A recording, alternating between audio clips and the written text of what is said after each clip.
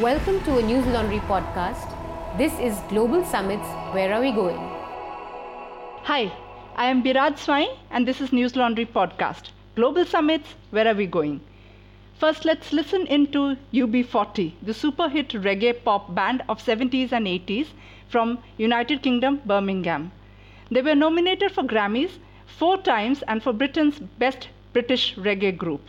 They sold over 70 million albums globally and are reckoned as one of the best-selling artists of all time. Red, red wine. It's up to you. All I can do, I bet. Memories won't go. I'm sure you're wondering, why am I telling you all this and why did we open with music today? Well, because the 80s hit reggae band UB40 is a product of social protection. Their name is an acronym for unemployment benefit, which they got after filling up a form number 40 from the UK's Department of Health and Social Security. They bought their instruments with their savings from unemployment benefits they received. And that is the topic of our discussion today, universal social protection. Why now? After our Freedom of Assembly and Association episode, that is episode number 2, some of our listeners have asked why we're picking up specific themes and not just summits. Well, these themes are core issues on the table at the summits, and these themes cast a long shadow on your and my shared futures, your and my children's future too. That's why. There is a news peg too. Angus Deaton, economist from Princeton, has been awarded the Nobel Prize for Economics last fortnight. His major work is using consumption data in India to analyze poverty trends and development interventions. He has also been an advocate of social protection. And the recently concluded Sustainable Development Goals Summit, which we discussed in our last episode, also advocates universal social protection. In fact, International Labour Organization has advocated a global social protection floor too. In this episode, we shall discuss what is social protection, its working definition, why is there such a focus on social protection now, from Food and Agriculture Organization to International Labour Organization to Sustainable Development Goals. All seem to repose their faith in social protection. We shall understand the specifics of the Global Fund for Social Protection proposal from one of its original authors. We'll listen from our panelists if there is any economic and moral case for social protection. We shall try and understand what has been India's performance on the social protection front and the political economy arguments. How does it measure up with other countries in comparison? We will also push our experts to tell us if universal social protection will ever be a reality. We have a kick-ass panel to discuss this. Before I bring in the panelists, please remember, programs like this are possible because of independent media. When corporates pay, corporate's agenda is served. When people pay, your agenda is served. Please support News Laundry. Please support independent media. Help us to keep news free. We have the original author of Global Social Protection Fund, Professor Sanjay Reddy from New School of Social Research, New York. Let's listen in from him first. Professor Reddy, welcome to the show. Hello, Biraj. Very nice to be with you. Please tell our listeners in simple words, what is your working definition of social protection and what is the crux of your Global Fund proposal? Biraj, some years ago, when thinking about the lack of social protection in the world, the very large number of people, not only in India, but in sub-Saharan Africa and Latin America and other parts of Asia, who are lacking inadequate protection against catastrophic illness, natural disasters, drought, and other sorts of calamities that could affect them, in addition, of course, to the structural poverty which they very often suffer from. One of the ideas that we put forward was that of what we called a global reinsurance mechanism, which later on became the Global Social Protection Fund. And the idea of the global reinsurance mechanism was essentially to provide a way to encourage countries and to enable countries to put in place social protection for their people much more easily. Now, in a large country such as India, which has very different regions, which do not always experience the same type of risks at the same time, it's possible for the country to engage in some degree of self-insurance. So where there's a drought in one part of the country or a natural disaster, it's not always the case that there is in another part of the country, though, of course, even in India, sometimes these risks come together. And so India has programs such as the Employment Guarantee Program, which have that as an underpinning, as an underlying aspect of their logic. But with smaller countries in other parts of the world, and indeed in South Asia, that may not be as straightforward to do without some element of global support. So our argument was that we ought to have a global institution which can insure the insurers. This is what's called reinsurance in the private insurance industry. But it would have the social dimension that we described. So in particular, countries would, if they had significant take-up, significant demand for social protection from their populations in a given year, the ability to go to the Global Fund and to seek additional support as an entitlement. They might pay a premium for that, or the premium might be paid on their behalf by the international aid donors or international institutions as part of a new compact to facilitate what one might call, I think, global social justice. So that was the basic idea. And India's example and experience was very much in mind that programs such as Employment Guarantee, which have had a beneficial role in India, and of course, which have to be designed in the right way. The details always matter here. The setting of wages, for example, or the use to which people's labor is put, and so on. But programs such as Employment Guarantee, which have been a success in India in providing social protection to people, can and should be generalized throughout the whole world with appropriate attention to context. So I understand the economic calculation that your friends, Dr. Olivia D. Shooter, the ex-special rapporteur for Right to Food, and Magdalena Sepulveda, the ex-special rapporteur for extreme poverty and human rights, the calculation they did was for the 48 least developed countries, the corpus that is required is just $20 billion from the rich countries and, like you said, the international solidarity support. And if they put in upfront these countries from their own gross domestic product and allocation of 2 to 6% per country, then there'll be a social protection fund available for all these 48 countries to draw from. But in our first episode, Sanjay, Professor Reddy, we discussed the financing for development. And one of the issues that kept coming up is, number one, what is a non-negotiable public good? That is social protection a non-negotiable public good? And number two, the kind of negative role that the big four, the rich countries, placed at Addis Ababa. So what do you think is needed and at what level to make this a reality? Where is the theater of action? When the global financial crisis struck, government stepped in to prop up banks and that were deemed too important to fail. The same logic must now be applied to basic social protection because I think people are too important to be failed, isn't it? We've seen since 2008 financial meltdown being invoked time and time again by states, especially the rich states, to act tremendously selfishly and miserly.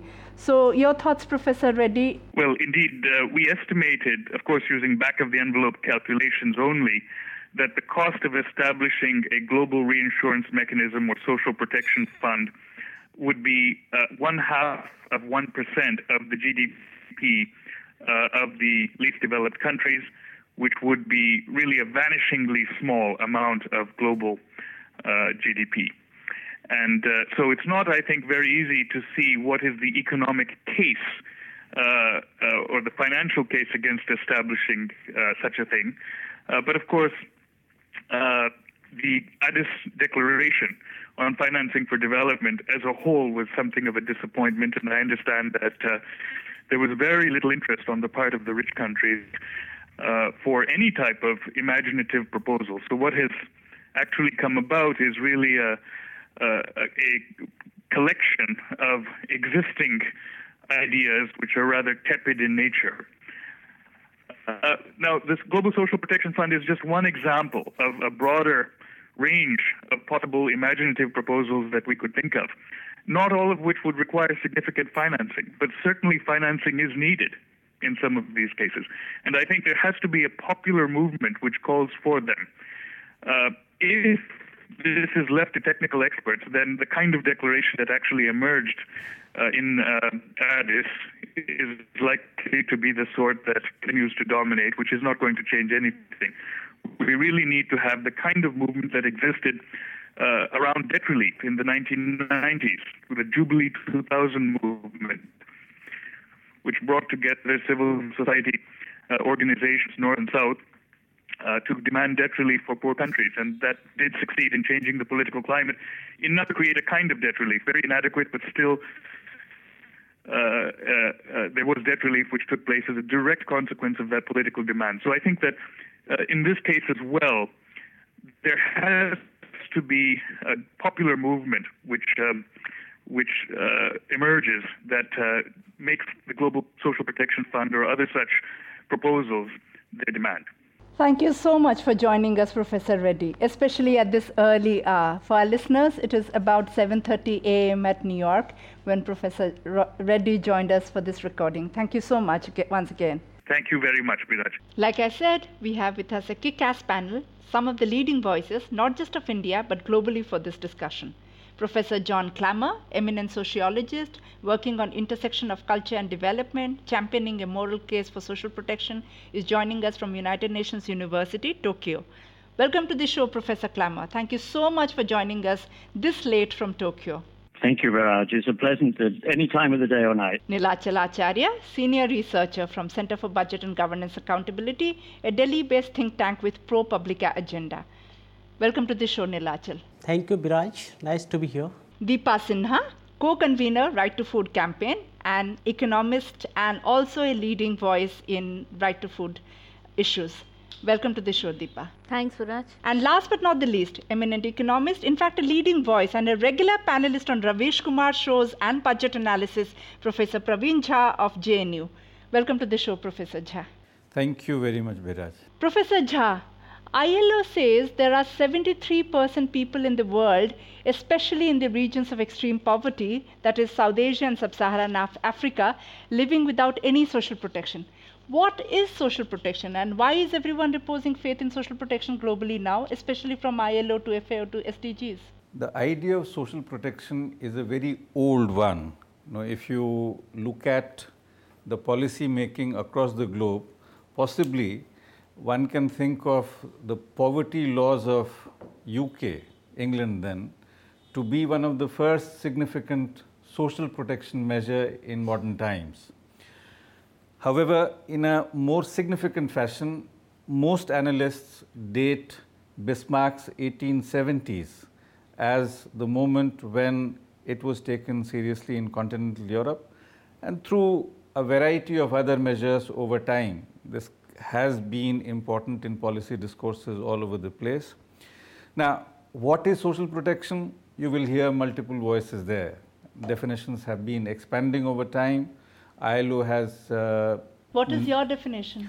My definition would be any kind of protective, preventive and promotional mechanism against all kinds of social and economic risks.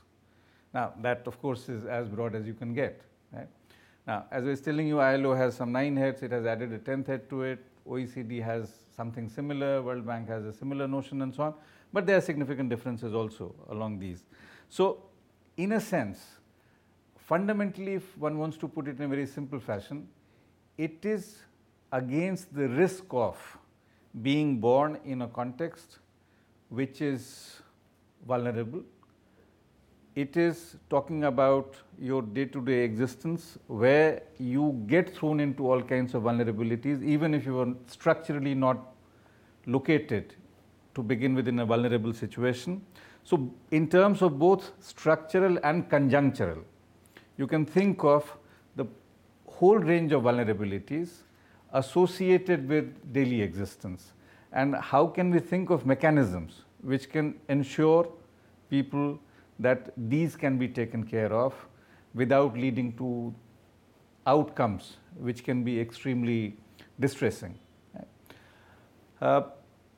Starting with such a notion, now where exactly do you want to draw the boundaries of it is something which has been a matter of considerable debate. So for instance, let's say when we talk of hunger, which is one of the more basic needs, food and deprivation from food, what do we do about that? Now, many would argue that maybe this is the most important component of the idea of social protection. You can think in terms of social needs such as deprivation relating to education, deprivation relating to basic health and so on. Ideas which were championed by UNDP, for instance, very, very elementary deprivations, and how do we deal with that? We can put those in the basket. So it is something where countries have taken very different measures and different conceptions. So horses for courses. Yes, yes. So that is how it has been. But fundamentally, as I said, this is something for which there has been a very strong case for quite some time. In fact, you know, UDHR was one of the first very significant document to talk about it. So for our listeners, UDHR is the Universal Declaration of Human Rights, drafted in 1948, which is considered as the master document for the dignified existence of human beings in the universal fraternity. And for our listeners again, OECD has been a recurrent theme across all our episodes. OECD is the Organization of Economic Cooperation and Development, which is the 34 richest countries, and India has an observer status. Yes, Professor Jha. Right. So, in fact, the Philadelphia Declaration was the foundation of UDHR, right? And 1944 in that sense was a remarkable year where you had three very radical documents. One was Philadelphia Declaration, then we had the Beveridge Committee report, which became the foundation of the welfare state in United Kingdom, and subsequently it kind of spread all over Europe. Professor Jha, this is an explainer series, so are these links available? Because I'm sure our listeners would love to follow. I'm sure that these are easily accessible. And then the same year, you had a remarkable book by a remarkable social scientist called Karl Polanyi, and the name of the book was The Great Transformation. So if you look at the common concern of these three very significant publications of that year, Philadelphia Declaration, Beveridge Committee report, and Polanyi's Great Transformation, you can see a very, very profound foundation of the idea of social protection being at the center of economic and social policy making, at the center of what any modern society should look like, and so on. So in that sense, you know, I'm trying to emphasize this point that it's not new. You know, all this discussion about MDGs, SDGs, in many ways we are reinventing the wheel, right? So these have been there for quite some time. It's just that we need to pay much more serious attention to what we have been probably talking about for centuries now.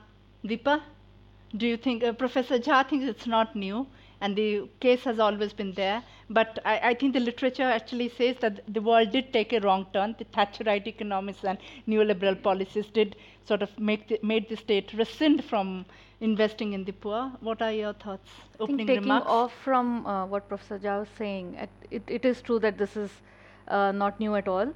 And especially in Western Europe, there have been social protection policies, definitely post-war, post-depression. We've seen a number of models that they've given us.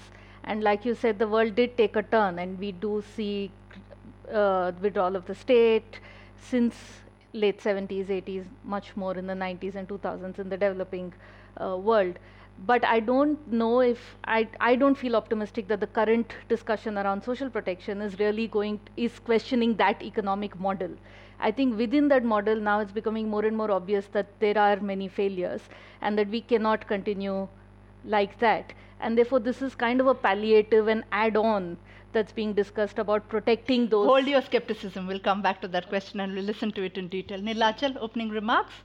Yeah, well, what Professor Jha mentioned is all about, I mean, social protection is not at all new at this juncture. It's been started with Bismarck's period and even now. See, what is the most important concern is that social protection nowadays is all about, it's a schematic approach of addressing all those concerns, which actually not at all sustainable at this period, at this juncture. And what is required, what the suggestion from Sanjay or Professor Reddy is all about having a global social protection fund is exactly what is needed, and insert a, I mean, in a period where we are living in an integrated world and where the social protection is international solidarity. And for that, how to do that and what would be the modalities is a different We'll question. come to probably. the house. Yeah. Professor Klammer, your thoughts, especially since you are the only non-economist and the sociologist in the panel today. Oh, that's an embarrassing situation to be in then. Well, I think, introductory thoughts, a couple of things. I mean, one is I'm glad, Biraj, that you mentioned the Universal Declaration of Human Rights, because I think that, even if it doesn't spell out the necessity exactly of social protection, it certainly implies it very strongly. And it's worth noting, of course, that the declaration has been extended in a number of directions subsequently, with additions and expansion of social and cultural rights as well.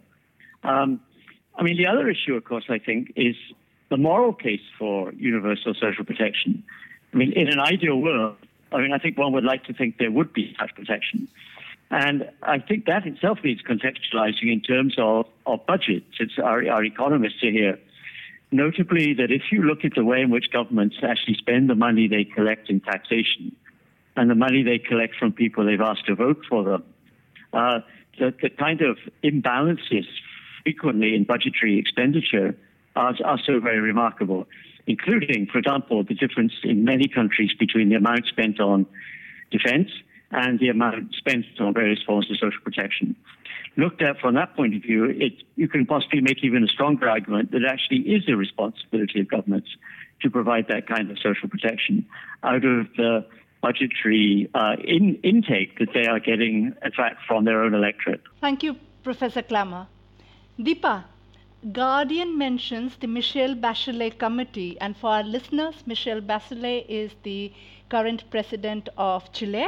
She used to head UN Women. She's a trained doctor, and when the military junta was ruling Chile, she was also imprisoned. So an amazingly inspiring story, an amazingly iconic, inspirational person herself, Michelle Bachelet. The committee headed by her made a case for social protection, which was followed up again in variant versions by Professor Sanjay Reddy and also the United Nations ex-special rapporteur, one of your collaborators, Dr. Olivier De Schutter and Magdalena Sepulveda. They've all championed for social protection. The ILO calculation says about 2 to 6% range, which means the developing and the developed countries would actually need much less than 2 to 6%, since the 2 to 6% range is for the least developed countries. Yet there is so much of miserliness that we witness when it comes to the allocation. Why is that? What is the economic case, and is there a case for the miserliness at all? I don't think there's a case for the miserliness at all. And going back to what I was trying to say earlier, therefore, again, that this entire discussion on social protection, as long as we don't question the larger economic model at the same time, I don't see much optimism. Because, like, if you're talking about how expenditures are allocated, we also need to talk about how revenues are raised. Take the case of India. Every year we see more than 500,000 crores of rupees going away as tax exemptions, mostly for the rich. To the super rich. To the super rich.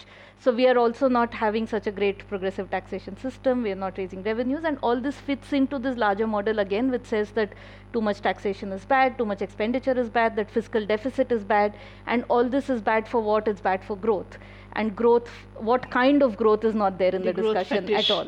So that growth fetish is still there, in spite of talking about universal social protection.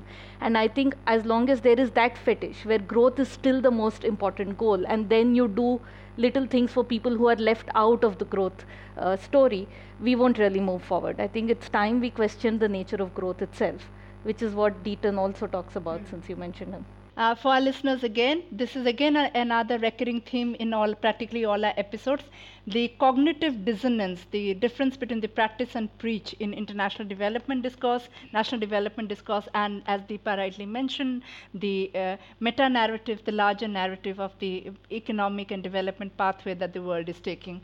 Professor Jha, any economic case for miserliness in the post-meltdown world? Not at all, not at all. There is no case whatsoever for economic miserliness vis-a-vis social protection, or for that matter, whatever we consider the decent Didn't Manmohan Singh famously say, "पैसे पेड़ पे नहीं उगते"?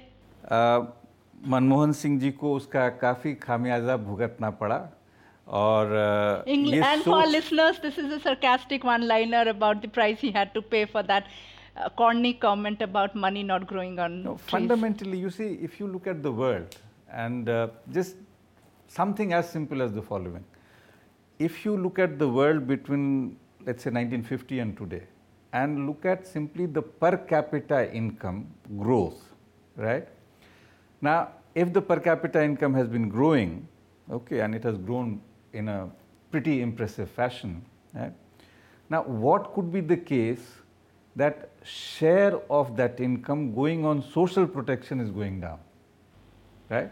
So that's a trend. Is that a trend? Yeah, that is Okay. a trend. That is a trend. So If you- increasing per so if capita you- income, but yes, the yes. investment in the poorest Yeah. going down. If you look at the total allocations for social protection as a proportion of GDP, as a proportion of per capita GDP, whatever, right? You can see that that is something globally.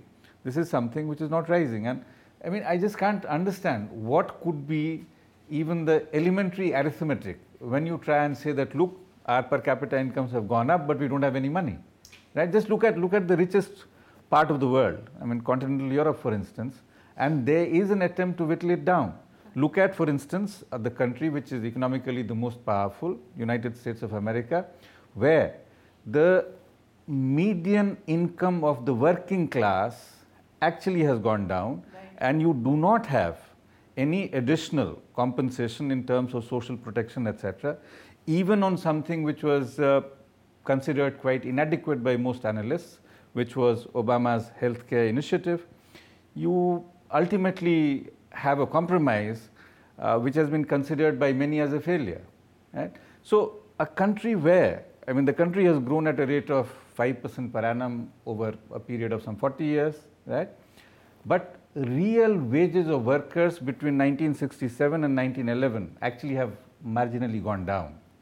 You can say that 1967 and 2011. yeah, 1967 and 2011, it actually went Gone down. down. This is the calculation by Not even flatlining, actually it has decreasing. marginally gone down. It's not a dramatic decline, but imagine, I mean, here's a country which is economically the most powerful, and the calculation which I gave you just now is from Professor Stiglitz, right?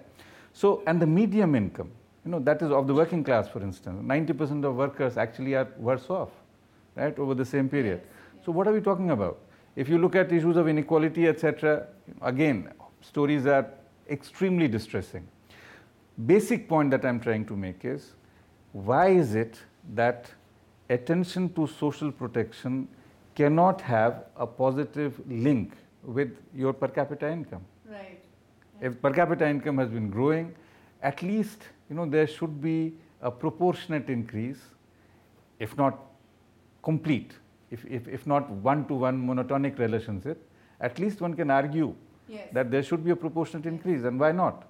Right? So economically, there is simply no case not to have robust policies of social protection. And again, I'll remind our listeners that if Bismarck could have done it in 1870s, which was considered quite significant, at per capita income levels, which probably, I mean, I have to check this fact, but probably were less than what India's per capita income is today, and just compare the scale and misery, okay, in both these countries at comparable times, and you know, it just seems bizarre to me that anyone can argue against not having adequate resources. So that's the first argument against anyone who says that there is, you know, an economic case for not to- miserliness, not for, to- for miserliness. And I think this is a perfect segue, considering News Laundry is actually a media critic, media watch platform, which also does news satire, and Crossline is one of the most highly watched,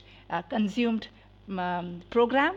And what Professor Jha just said is actually irony, just died in international development, economics, and public policy allocation.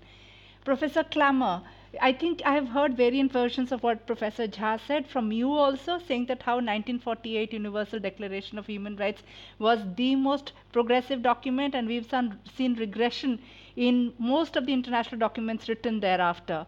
How do you make sense of this newfound miserliness and this case being made against social protection allocations? Well, it's interesting that if you look at welfare states generally, if you look at the European welfare states, there's been a fairly systematic erosion of social protection in all sorts of respects. And this is, of course, worrying, and I think it has to be placed in the context of what people usually call globalization.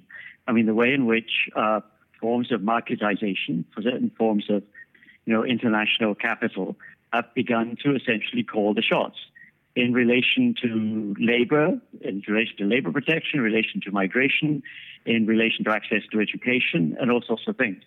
And I think, in a way, what you've got is a contest here between the kind of principles really laid out in the Universal Declaration, in the succeeding documents, and the pressures of this kind of marketization, which I think is spread into any number of areas of society and tends to undermine the kind of idealism that is really embodied in those documents.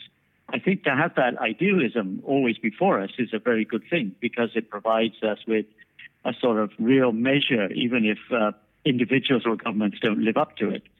The problem is, I think, that idealism is so very easily undermined by other kinds of economic forces which actually work against it. They are, in fact, quite contrary to the fundamental principles that were laid out in those foundational documents.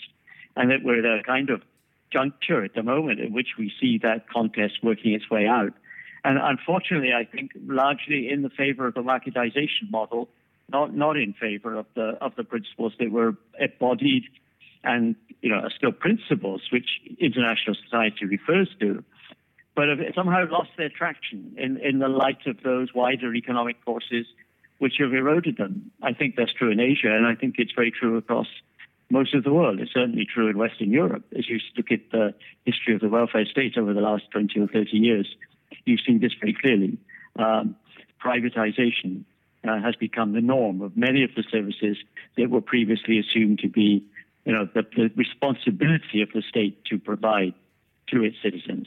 Deepa, we've seen that the Indian Federal Supreme Court has actually struck down the resource inadequacy argument in response to the right to food litigation, saying that resource inadequacy cannot be a reason to cut down on the food programs, nutrition programs. So I think the Indian Supreme Court has actually made the most important moral case for it. Yet we also see skepticism around the moral case for it. We've heard from Professor Clammer also that the moral case doesn't exist. But you, being part of the Right to Food campaign, what are your thoughts? I think the moral case definitely exists, and that's where, say, for example, the Right to Food campaign originates from the fact that there are hungry people in a country where there is enough food. There couldn't be a bigger reason for why there should not be hungry people. And that's what the Supreme Court pointed out also repeatedly in its judgments, that when there are millions of tons of food grains lying in state godowns, you cannot explain people dying of starvation. You cannot explain people being hungry. You cannot explain half the children in the country being malnourished. I think that's where all our economic arguments also originate from. There's a very strong moral responsibility that the Constitution of India has given the state, that the UDHR has given the world, and we cannot lose sight of it. And which is why we need to continue to talk about inequality, need to talk about the way we are going forward as a society, and not just about a few who are left over and who are embarrassing us, and so let's try and do something for them. Professor Clammer, I heard you mention this over and over again in Japan also, that extreme inequality mutates democracies into oligarchies. And we've heard Professor Jha and Deepa talk about extreme inequality and how public policy becomes Marie Antoinette kind of responses in India and the world also. You've also, considering the fact that you also are a voice on culture and development, do you think societies which invest in social protection cause for better fraternal relationships and more caring nations? And is there also a caring aspect about the rich and the poor and the fraternity that comes out of it? Or is that something which is too tenuous to even be part of any conversation from a purely cultural and anthropological point? Okay, well, I mean, I think it might be hard to give a hard and fast empirical answer that would satisfy everybody. But I think on the whole, the evidence points to the fact that your argument's basically right. That where you have greater levels of social solidarity, that emerge from social protection, either delivered directly in the form of, benefits, or actually built into the way in which a social system operates. You have a whole range of benefits. You have less visible inequality. You have less crime. You have less apparent, jealousy or kind of class conflict between haves and have-nots, because even the have-nots have, relatively good access to fundamental resources.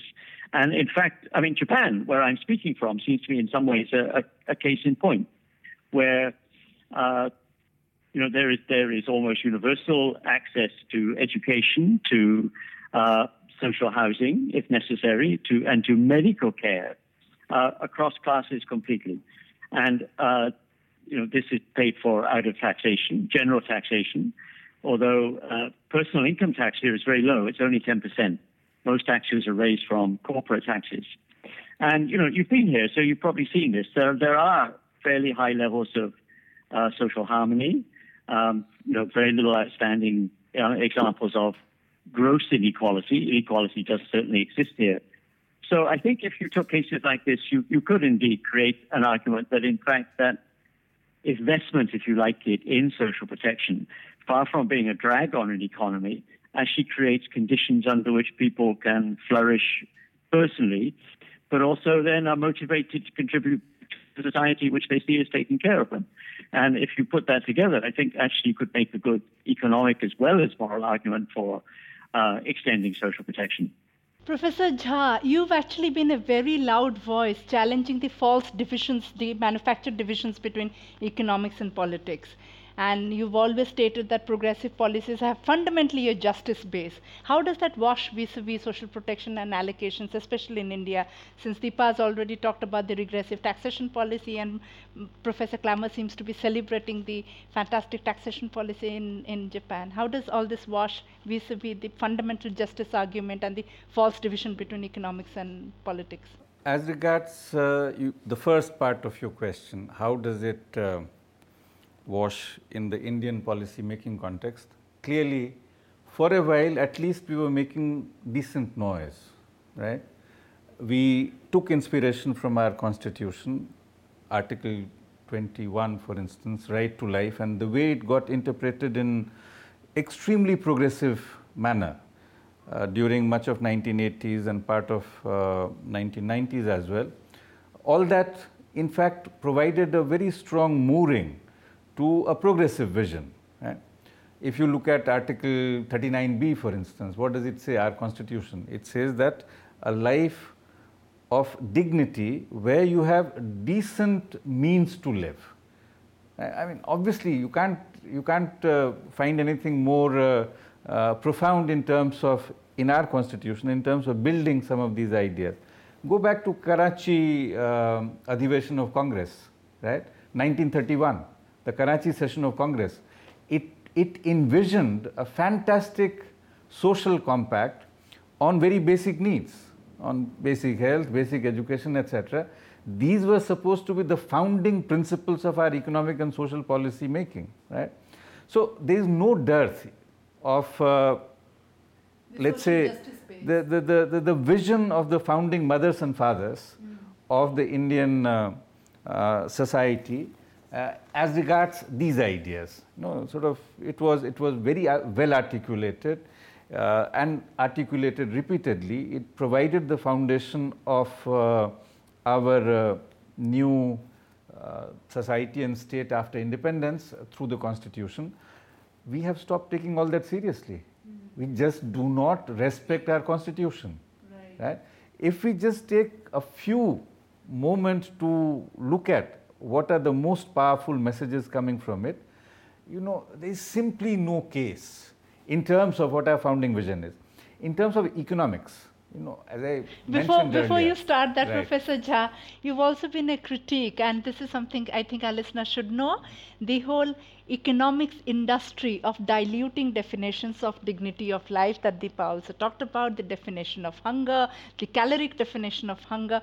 You've actually been a huge critique of this entire new economic industry of diluting everything and sort of myth making of and spin doctoring a much more resilient and happy and resource happy country, which is not the reality.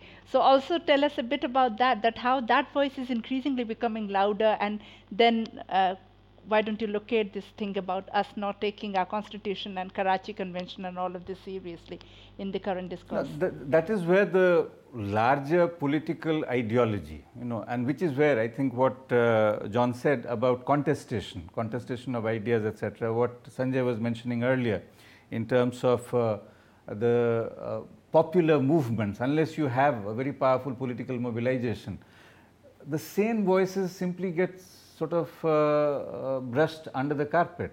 So many of these things, for instance, the one stark example of what you mentioned with respect to what I have been a critic of is the poverty debate in India, right? The way it evolved and the way, sort of we diluted the notion of poverty in ways which became ludicrous. And then we set up committee after committee asking whether this should be the poverty line or that should be the poverty line, right? In the sort of some 4 years, we had some 3 committees. Why do we have that kind of, almost a bizarre situation, right? So clearly, even those in positions of power, in positions of policy making, were feeling uncomfortable about the way many of the fundamental concerns were being diluted in ways which in fact impacted on their image within quotes, right? Every once in a while you had almost laughable voices where people said, no, 5 rupees is good enough to be the poverty line, or 12 rupees is good enough, or whatever, right? So instead of going back to the richer debate, richer conceptions which possibly had better connect with our constitution, etc., right? I'm talking the debates in 1950s and 1960s, right? The way the Planning Commission and others engaged with the idea of poverty, minimum wages, minimum needs, basic needs, and so on and so forth, we have simply kind of sidestepped, brushed them under the carpet, and we sort of have got into a situation where all these have been diluted in, I'm sorry to say, ludicrous ways, right? So that's part of what has happened. Now, a good question to ask is, for our yes. listeners, what Professor Jha is mentioning is something that News Laundry has visited, Anand Ranganathan, and I have written about poverty debates and the ludicrousness of it, from Lakrawala Commission to the latest commission, the Rangarajan Commission, and even the sex score by NC Saxena and all, and how it's almost become destitution line and almost become starvation lines, and no more poverty line with dignified life.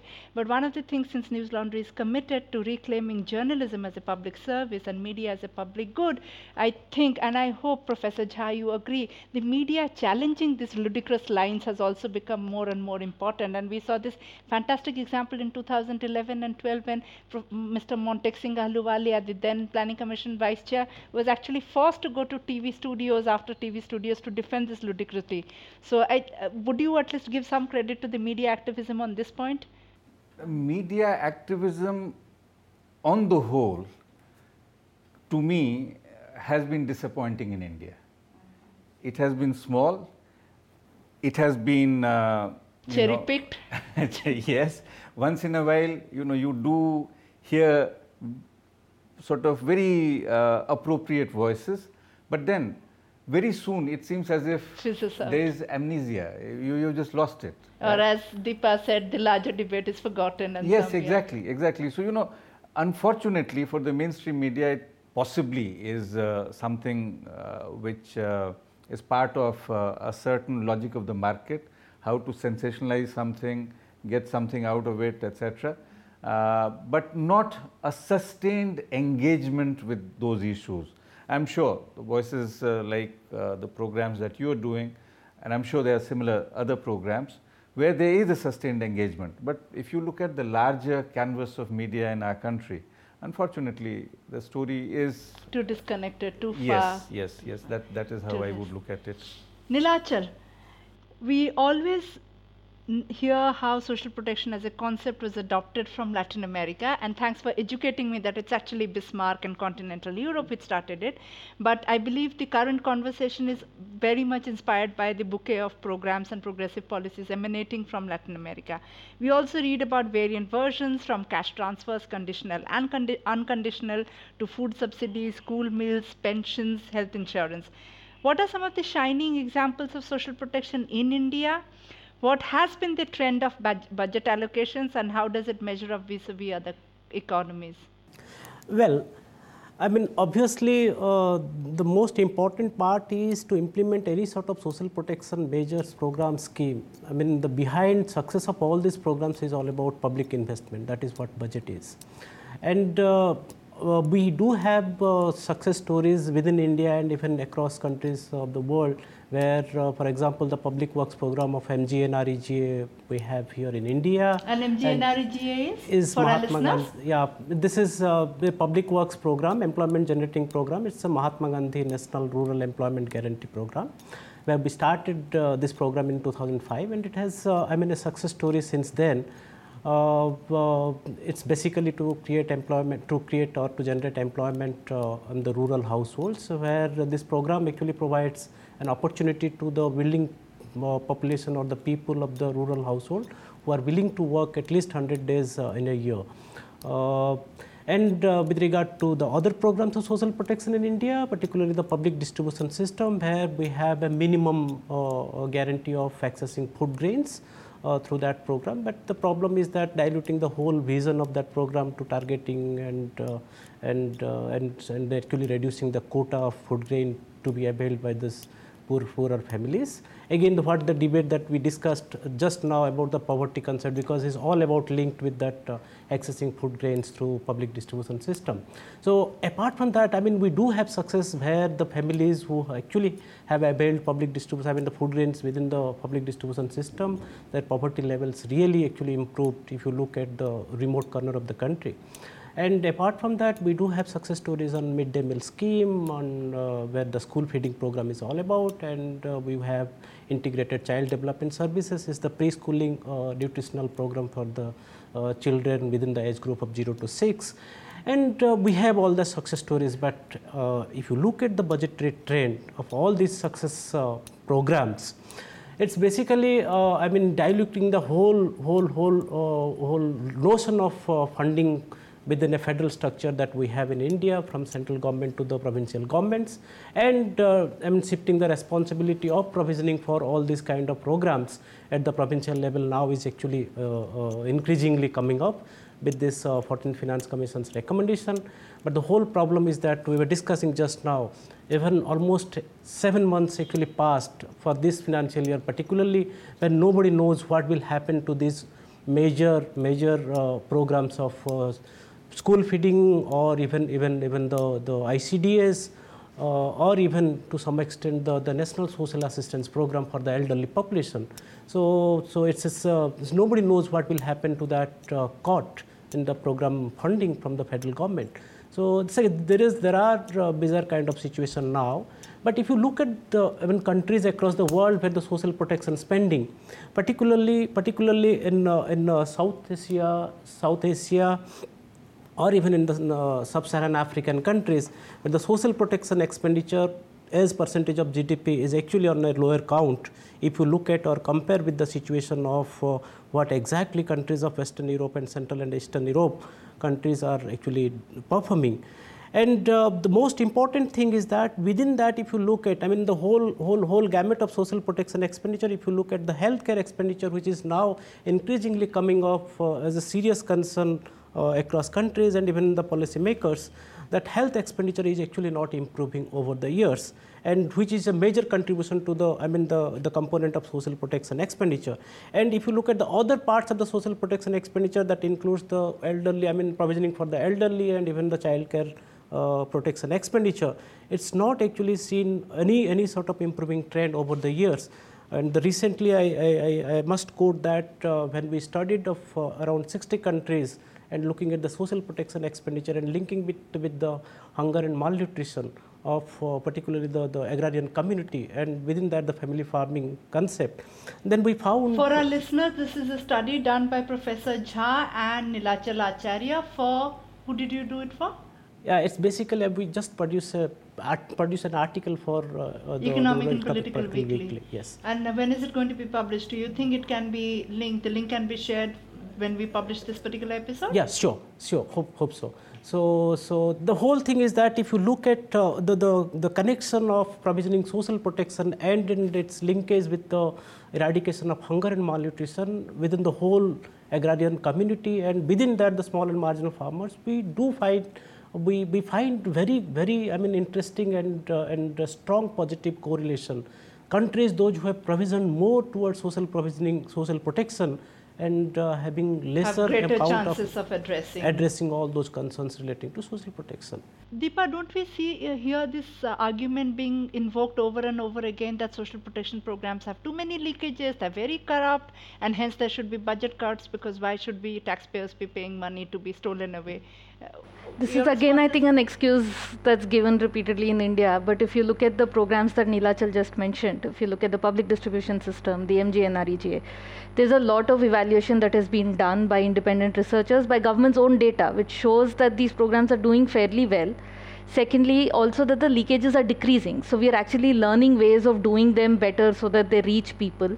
And therefore, this is not the time to actually cut them down, but a time to expand. If you look at the school midday meals, again, there's a lot of research to show that it improved enrollment, it improved attendance, it is also contributing to nutrition. Sure, there are leakages, but then do we throw the baby out with the bathwater, or do we look at ways in which they can perform better? And in India itself, there are great examples of how these schemes are doing well, because it's such a big country and we have so much regional variation. So if you look at a state like, say, Tamil Nadu, where the public distribution system has less than 5% leakages, or even Chhattisgarh, a poorer, newer state, which has very low leakages in PDS, or in MGNREGA, there are examples of areas where there is been mobilization at the ground level, where there's greater transparency and accountability, where leakages have not happened. So this, I think, is more of an excuse to not spend. Straw man argument. Absolutely. Because there is a lot of evidence to show that not only are they reaching people, but also that they have many spin-off effects also. Like, say, PDS helps even farmers because procurement is happening for distribution to happen, with the rural employment guarantee program, because so many people were getting minimum wages, that had an upward pressure on wages in general. So the other benefits also, which are never measured. Professor Jha, I've actually heard you make this polemical and very good repartee rebuttal in a lot of these TV shows, saying that how the most corrupt sectors are actually defense procurement and real estate and all, and nobody talks about urban development and budget cuts in those, or defense procurement and budget cuts in those, but every time it comes to poor programs for the poor, we are always clamoring for budget cuts. Can you make another one of those repartee arguments? That is the name of the beast. That is the kind of political economy that we are engaging with. So when it comes to leakages, all kinds of corruption issues, etc., we start talking about those who are the most vulnerable. And there is this argument made that these programs must be improved. And if you can improve these, in any case, their needs can be taken care of, even with half the provisioning or 1/4 of the provisioning and so on. Now, you sort of are essentially talking of a situation where it is simply overlooked. Who is it that can be considered responsible for corruption? Is it the case that all these poor, vulnerable people are responsible for whatever is happening under corruption? Or there is a line of interested parties, who possibly should be held accountable, responsible, etc. Now, ideally, we should be asking those questions, right? Likewise, when we talk of corruption and leakages, etc., we simply forget possibly the biggest leakage which one would like to highlight. I mean, if you look at the total collection under direct taxes, see what it is as a percentage of the total exemptions. After tax rates have been decided, after that we give all kinds of exemptions and so on. Now you're talking of something which is somewhere between 33 to 40 odd %. And that's for the super rich. No, I'm talking of the exemptions, and you take exemption is your denominator, and you are talking of what gets collected as, you know, sort of in terms of numbers, as a proportion of that through direct taxes, right? Now, much of it, of course, is for people who are well off. I'm not suggesting for a moment that every exemption is bad and terrible and so on and so forth, but if you look at the total exemptions and what's happening there, so that is something which needs to be put in perspective. The whole question of corruption, etc., leakages and so on and so forth, I mean, that's a kind of subsidy which is, I mean, to my mind, possibly the biggest corruption which is going on. Right? Now, why don't we talk of that? Exemption as a subsidy. Yeah, exemption as a subsidy, and a great deal of it is something which is simply corruption. Right? I mean, corruption not in the sense of conventional term, but basically it's a corruption of the political system, of the economic system, of the system that we are part of. Right? And instead of behaving like an ostrich, when we don't want to see all this and simply want to tighten the belts of those who possibly do not even have a waist anymore, right? We should, you know, ideally be talking about this particular group. And so this is just bizarre. So, as somebody once said that with reference to this slogan called "Garibi Hatao," कि गरीबी हटाने का सबसे बढ़िया तरीका है कि गरीब को हटा दो. So once you make them invisible from the canvas that you are engaging with, right? Of course, you know, poverty has gone because you have simply made it invisible, right? So yes, I would. And the last point that today's newspaper, some of you may have noticed this research outfit of HSBC. Now it says that there was so much talk about taking care of health, etc., and this is referring to some Lancet research, right? And it says that it appears that health has figured from any policy discourse at the current juncture as regards the union government. Now, I would only say that it's not only the health which has disappeared. Midday meal schemes and food security schemes. I was informed by Nilachal that yesterday's or today's newspapers are talking about how the union government has decided to wash its hands off from many of these provisionings. As he already mentioned, that since this argument gets touted all the time that resources have been transferred to the states, which itself is a false argument, because it's only under one head that there has been greater allocation. If you look at the entirety, in fact, as a proportion of GDP, the total allocation for all the states will go down in this year, assuming we sort of realize the growth rates which have been projected and so on. Right. Yeah? For our listeners, since this is an explainer series, we will also provide the link for Center for Budget and Governance Accountability, and you can look at some of these studies that Professor Jha just mentioned and some of this budget trend analysis. Finally, going back to the UB40 heartwarming number and the story of success of social protection at the peak of Thatcherite policies. We've heard, Deepa, from you and your skepticism about the meta-narrative and why that needs to be talked. But do you at least think that there is a possibility of this public movement being built and universal social protection actually becoming a reality for the entire world? Yeah, so my skepticism is with this global UN-led process. But I think I'm very optimistic when it comes to a public movement, people mobilizing themselves, and I think that's where change will come from eventually, and that's bound to happen, especially with rising inequality and the kind of politics we are seeing. I think it will come, the moment will come at some point. Nilachal, your final thoughts? Yeah, absolutely. I think it's important that there is a need for engaging on this issue, and it's possible that social protection, universal social protection, because we did take up a couple of studies where we actually computed how much would it require to universalize any sort of public distribution system, or even universalizing ICDS or universalizing social protection programs, particularly the old age pension schemes. And we saw that it's absolute possible within the framework of given the present economic context.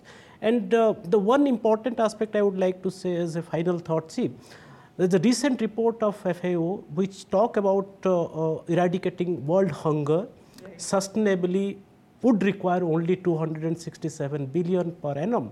And $160 per person. Per person. And in fact, if you convert it into as a percentage of GDP, this is only 0.3% of world GDP.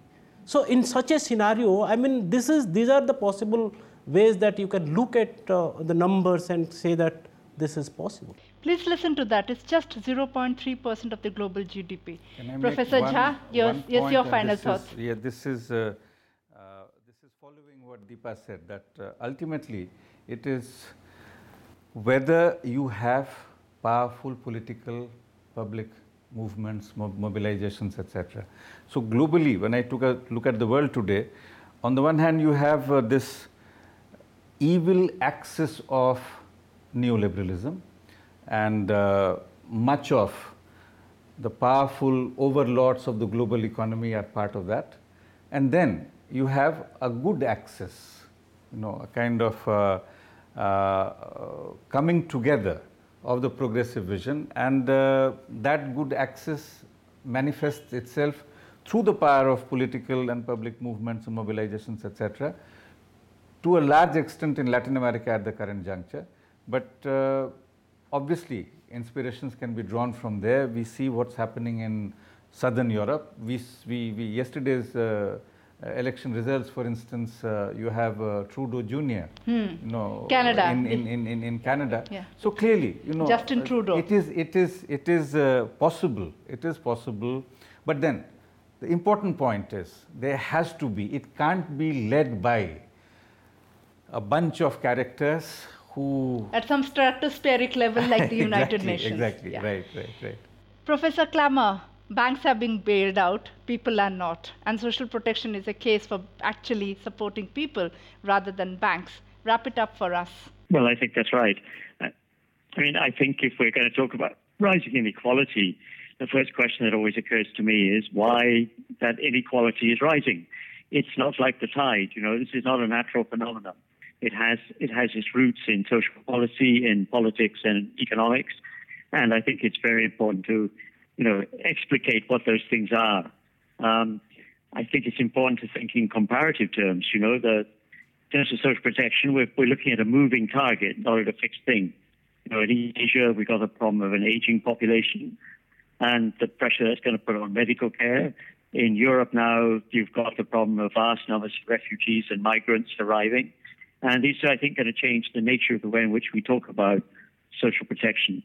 And at the same time, when we use the word protection, I kind of like to think of it literally, not only as, the provision of social services, but literally protection, being able to live in safety, including, the physical safety of people, women in the streets, of children, should also be part of the way in which we look at the whole phenomenon. Thank you for listening to News Laundry podcast. I could not have summed it up better.